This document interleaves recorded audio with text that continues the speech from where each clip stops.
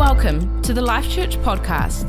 We are here to help people experience a life-changing relationship with Jesus. We hope you were blessed with this message, recorded live from Palmerston North, New Zealand. Enjoy. Hey, I'm speaking this morning about discipleship, and I've ripped the title straight out of the Hobbit movie. So the title is The Disciple and Unexpected Journey. Because I reckon, I don't know about you, but if you've got a few miles on the clock, that can be a good thing, wisdom and experience. But, discipleship's not necessarily a straight line. When we walk through life and we go through seasons, some seasons are better than others. We have our ups and our downs. It gets a bit hilly, gets a bit rocky, gets a bit kind of like you're in the desert sometimes. And then there's other times are just complete detours. And so you walk with Christ through it all, but it's not necessarily a straight walk. Just a closer walk with thee, but sometimes it's we're going random places. Sometimes it's 2 steps backwards, 1 step forward, and then other times it's plain sailing. Maximize those times where it's going good, but those times where it's going hard, dig in. And get some good people around you. So I just think of that scene where Gandalf came to a little wee hobbit by the name of Bilbo Baggins. Do you remember that scene? And he said to the little hobbit, he said, "I'm looking for someone to share in an adventure." And I reckon, that's so much like discipleship, that's so much like our walk with God, is that it's an adventure. If you're not inspired by walking through life with Christ, and something's missing. Honestly, it's an adventure. He calls us into an adventure. And when you look at the movie and you look at what transpired, it wasn't necessarily an instant decision, but it was a solid decision to get up and follow and to get up and go. And when God comes calling, you've got to make a solid decision. So, Scripture, is this biblical what I'm talking about? Well, let's have a look, shall we? So 1 Kings chapter 19. And just a short little bit, it's verses 19 to 21. And here we go. I've got it on the old King James, 1 Kings 19. So background is that it comes after 1 Kings 18 and it's right before 1 Kings 20. So, all right, just thought I'd throw that in there. All right, so he departed thence and found Elisha the son of Shaphat, which straight away is an interesting name, who was ploughing with the 12 yoke of oxen before him, and he was with the 12th.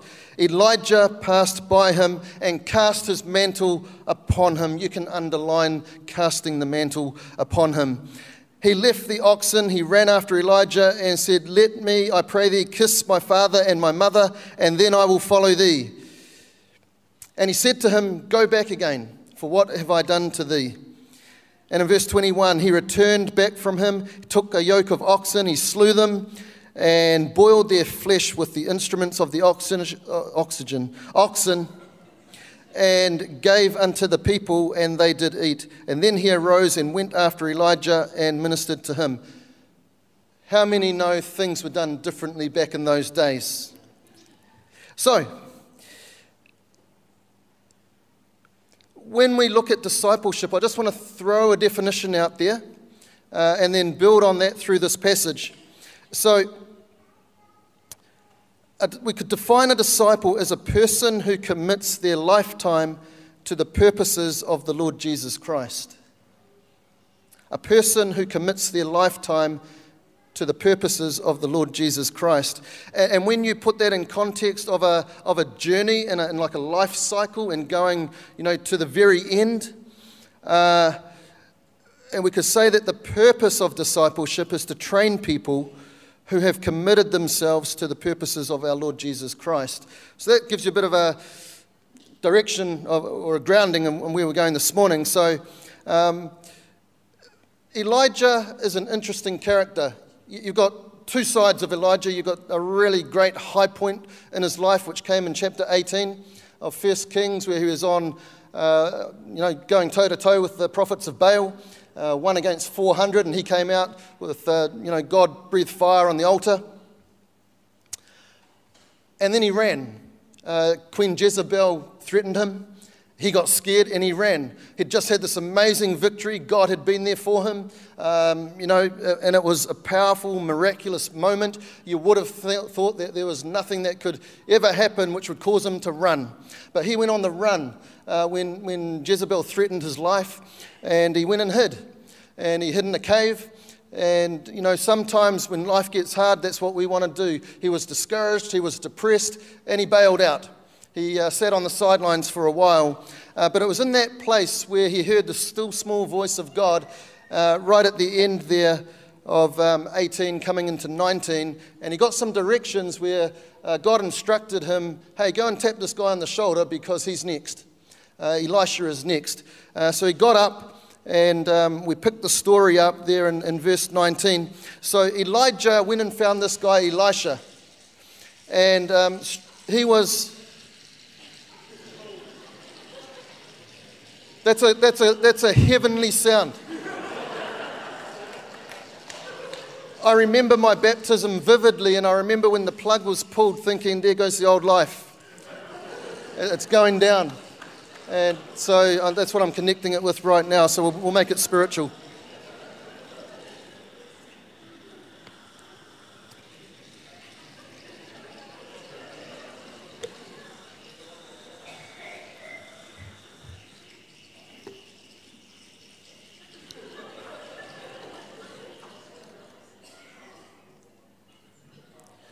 And on that happy note, we'll carry on.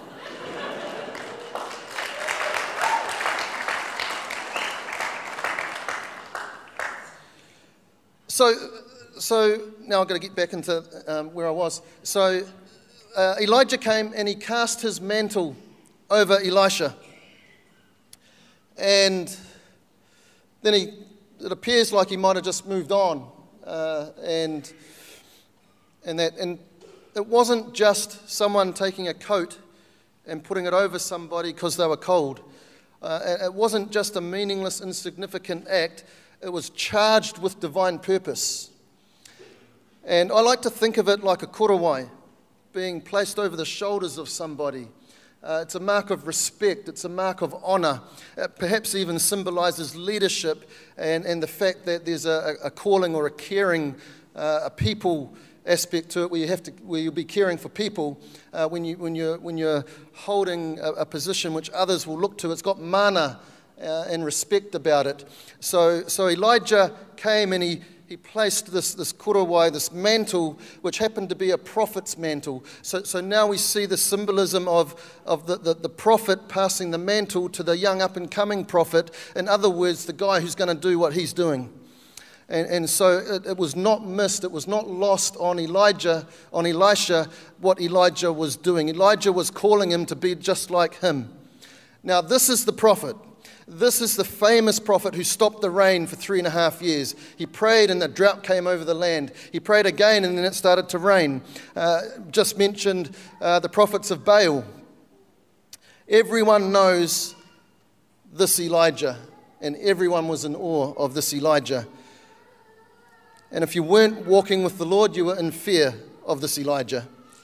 And so a very, very heavy thing that this mantle was being placed over Elisha, but also not just a heavy thing in terms of its significance, but a really awesome thing in terms of the call of God. So my first point this morning is it starts with a call.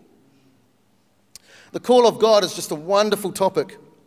Do you remember the first time you were called? There's a call to salvation. There's a call to ministry. There's a call to vocation. There's a call to different things as you go through life. Do you remember being called at some point in your life? Where were you at the time? Who spoke and you heard something? Were you in your room and you were praying and you felt God lay something on your heart? Where were you when you first heard the call of God?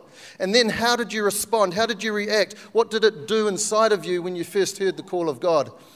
So I just want to take you to that time because it's an important time which we go back to and we revisit the call and we go, wow, God, that was that moment, that was the time. Everything changed on that moment because the call of God brings with it some change. When we are called, we're not the people that we need to be, but we grow into those people as we go along. So God takes us from the place where we're at and He picks us where we're at and He knows exactly where we're at. warts and all, faults and all. He knows we're not perfect. He knows that we're not the people that we need to be. And then the discipleship process begins the turning out of that person into who we are meant to be. And so, where are you at on that continuum? And I'd suggest that we're never finished. We're always a work in progress. We're never done. There's always more that is to be done. And I think of the layers of an onion. Just peel off the next layer and you'll get the next thing. There's always something else to work on. And so discipleship takes time. Jesus said, "Come follow me and I will make you fishers of men. I will make you." There's a making process to discipleship. We're not ready-made. We grow into it. So how are you growing? All right. Several years ago, probably about 20 years ago actually, I was interviewed by a reporter from the Fielding Herald. And I think back in those days we were in youth ministry, and she just came along to write an article on what was happening in the church. And so after the interview, I just kind of shared that the day I got, and I'll use this word, solidly saved. Not wishy-washy, not a bit here and a bit there, but solidly saved. This is the day I'm going all in, all out. The day that happened, that was the day when I felt such a divine purpose. Such a calling, like God had something just for me that I would step into. And so my life has been lived that way ever since that day. And I mentioned this to the reporter, who was also a Christian, but didn't have that same experience. Actually was quite keen to know what on earth you're here for. And so maybe you're like me, and maybe you are charged with the divine purpose, and you get up every morning and you just know that God's got something. You're just following hard after Him. There's a call, there's a destiny, there's a purpose in what you're doing. Maybe not so though. Maybe this is the first time you've heard something like this. Maybe you've heard it over and over, and you've almost shut your ears to it in some respects. But if I could say this.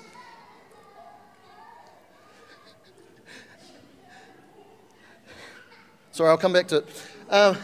If I could say this, have you got some divine purpose about you? If you've never felt like you've got that, today's the day. I want to pray for you, maybe at the end of this, and we'll just pray that over you, that God would reveal something, and you could say, that's what God wants me to do. There's some stirring in your heart that there's something, because everybody's made for a purpose.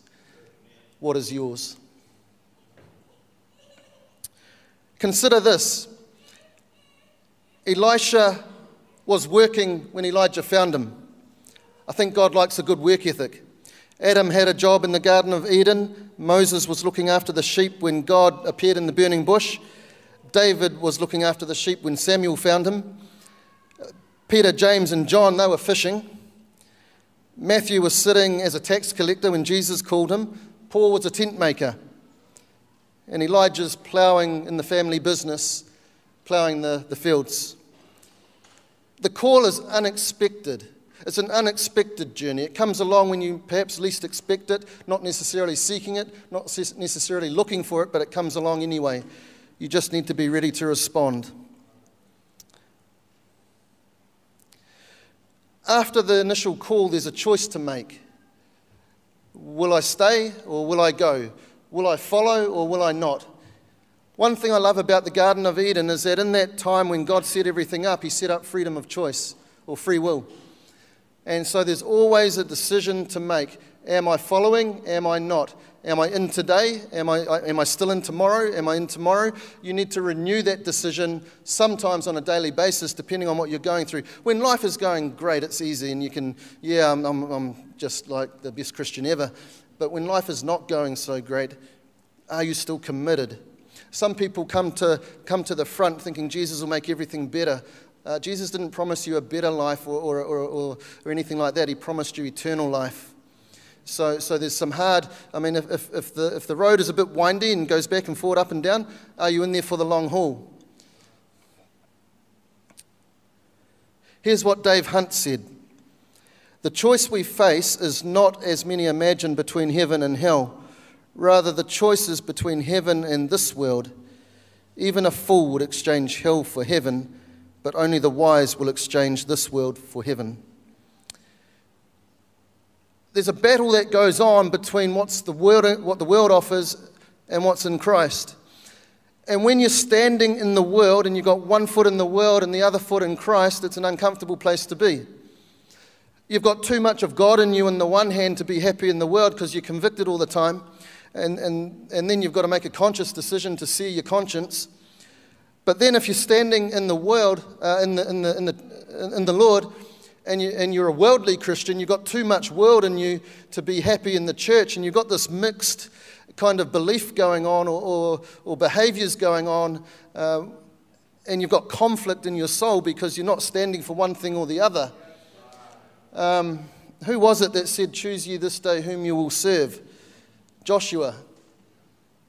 So you really have to cut your losses and get out of there and get to a place where you're walking free from the things that are holding you back. Entangled by the sins of the world is not a good place to be.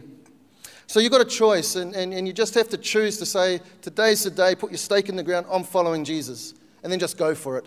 Pin your ears back and don't look back. Carry on forward. With every call, there is a cost. So you've made your choice, but then are you willing to pay the price because it will cost you something?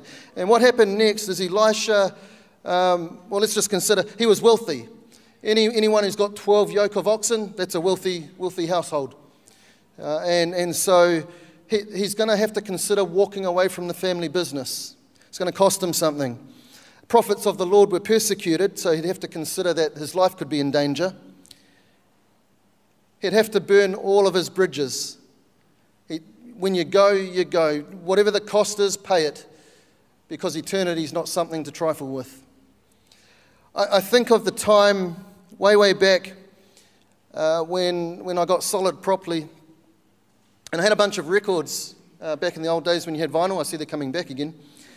And CDs were just coming in, and none of the stuff I had was glorifying to God or edifying or anything. In fact, it was all explicit lyrics and just rubbish, and some of it was outright satanic. And so it had to go. It was not compatible with my walk and my new allegiances. And so I called up a mate, and he came around to my house, and we set up some blocks, and we set the records up piled high. There was a few $1,000s worth by the time we got there, over 100 records. And we just got this sledgehammer and we smashed through the whole lot. I had a good time breaking free. Sometimes you've got to do what you've got to do, because there is stuff which will take you down a wrong path, and you'll get someplace further down the track that you never intended to go. And you wonder why it's hard to hear God is because you've got all these other voices which are unholy and ungodly voices. So you need to make space for God and live for Him. The old school preachers used to call this being holy. Holiness preaching. So align yourself with the things of Christ. Align yourself with the right things and detach yourself and cut off the wrong things. Get rid of whatever is in your house that needs to go, that shouldn't be there. And I'll leave you to decide where you're at with that and what it is. But sin costs money, to be quite frank. So you might be doing some dough on some things that shouldn't be in your house. I didn't put them up for sale because I didn't want to pass the evil on. I smashed it and got rid of it. But play the long game. Know that eternity and the value of eternity can't be compared to the value in Christ. Nothing compares to that. You've just got to get a hold of God. Taste and see that the Lord is good. And then walk for Him with all that you've got, all of your life. And be grateful for His salvation, knowing what you've been saved from. So it could cost you something, but when He gets hold of you, everything changes. And that's a small price to pay. Celebrate the call. They had a party when they killed the yoke of oxen, and they had a party. They celebrated the call. They honored the call of God that was on Elisha, realizing that something greater was at play here. Yes, he could have had a very nice life in the father's family business on the farm, but he had something greater. God had better things in store for him. And so this morning we've seen some people who have made a statement through baptism, and what a celebration. I always look at it like right now, Carla and I, we're the proud mum and dad, and Hannah's got up on her own 2 feet and she's going for it. And I just love the fact that, it's transitioned over. But there has to come a day when you do that, children, young people. If you're not already there, one day that day will come. Choose life that you may live, and choose the right path, choose the good things. So we celebrate a public declaration of an inward decision. God's doing something. God is moving. So you can run this question by you as a self-check. Does the call of God still make your heart beat faster? When you see this kind of thing, does it excite you? Do you celebrate with the rest of the crowd? I hope there's no religious kind of spirit that's crept in which has dulled it because it's old hat now and we see it over and over. Oh, it's that again. It should excite us that the people are moving on and young people getting a hold of God and, just people desiring to follow and stand up and be counted and stand up and, if you stand up, you stand out. Someone's going to notice, so you're going to take that into the workplace or into the schools or, wherever you're going with your life, and you're going to be, you're going to stand out because of what you believe in. Think of how the goalposts have shifted over the years. We're going to a referendum which is going to vote yes for cannabis. How dumb is that? And then end of life choice. Again, just anti-God. The goalposts have shifted, and when we stand up now, people go, what's wrong with you? How can you not vote yes for that? Because they just don't have a truth. They don't have a value in their life. But we do. We know better. Okay, that was my little soapbox. I'll get down. Next thing I just want to say is about become an apprentice. Become an apprentice. When I look at this relationship that Elijah and Elisha had, it was very much based on the apprentice model. So, as a good tradesperson, we have in the old days anyway, an 8,000-hour apprenticeship. I did a carpentry apprenticeship. I was put with some guys who had been in the trade a long time, and I learned the trade through them. What they did, I learned. They taught me, they told me, they corrected me, sometimes really harshly, but they taught me what I needed to know to become a builder. 4 years later, I was that qualified guy. And then I had apprentices in turn who I was training up. So this is a twofold process here. And the first thing I want to say about being the apprentice is you never cease being the apprentice. There's always stuff to learn. There's always more stuff to know. There's always a character area to work on. As I say, we're always works in progress. But the attitude of the apprentice is that I don't know it all. I'm here being taught. The attitude of the apprentice is that I'll turn up in the morning, I'll put in a good effort, and I'll have the right attitude. I'll stay humble.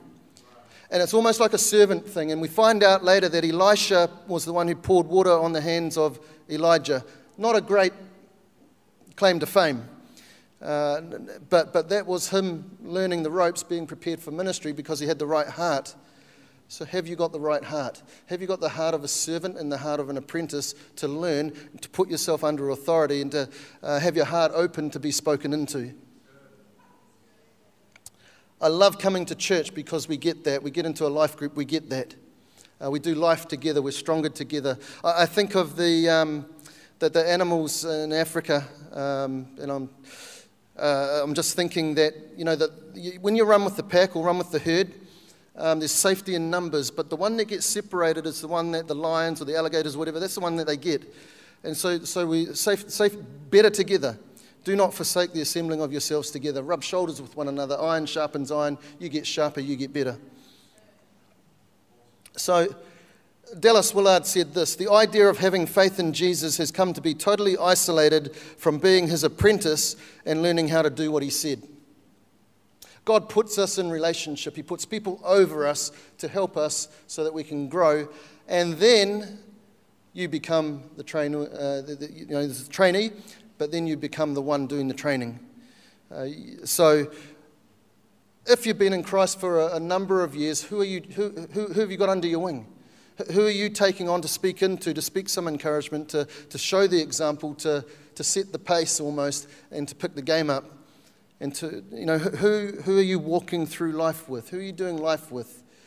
Could be the life group leader, could be the youth leader, could be a bunch of pastors, could just be someone who's wise, someone who's been in the Lord a long time. But you need some maturity to come into your life over time.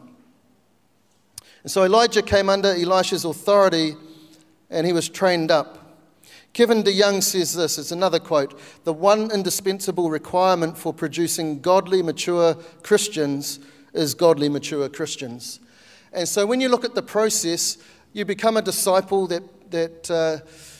be a disciple that becomes a disciple, that becomes a disciple, that becomes a disciple. And so you've got a process of making disciples. Make disciples that make disciples that make disciples that make disciples that make disciples. The process goes on. It's circular. So it doesn't stop. So where are you at with that? When you go out of here, I think broadly. So much stuff happens in church, but there's a lot that happens out of church. And so while God may call you to a specific ministry or a specific vocation within the church, there's a lot of people that doesn't apply to. And there's a lot of people that aren't going to be called to a ministry in the church, but you'll be called to something else out there. Two equally valid things. I don't say one is more important than the other, because the important thing is that you're where you're meant to be and doing what God has asked you to do. So who in that place where you will go to on Monday can you influence? Who can you encourage? Who can you build up? Who can you lift up? Here's some ideas. Show how to live godly lives. Show what a godly marriage looks like. Show how to forgive. Show how to bless your enemies. Show how to win a soul. Show how to have a godly attitude. Show what faith looks like in action. Show the goodness of God to them. Show how to pray. Show how to use the gifts of the Spirit. You will know as much of God and only as much of God as you are willing to put into practice. So we've talked about the call. We've talked about the choice that comes with the call. We've talked about the cost that comes with the call. We've been celebrating the call this morning. And we've talked about becoming a lifelong apprentice, where one is you are being trained up, and the other one is that you're training others up. And I want to put the challenge out there of where you sit in those things right now. Have you got things a bit mixed up, where there's some feet in part of your life has lived in the world, and you're one thing to a group of people and then another thing to another group of people? Have you got someone under your wing? Are you open to being trained up? Thanks for joining us today. If you enjoyed the podcast, you can comment, subscribe, or share it with your friends. For more information, visit us at lifechurchpn.co.nz. Have a blessed week.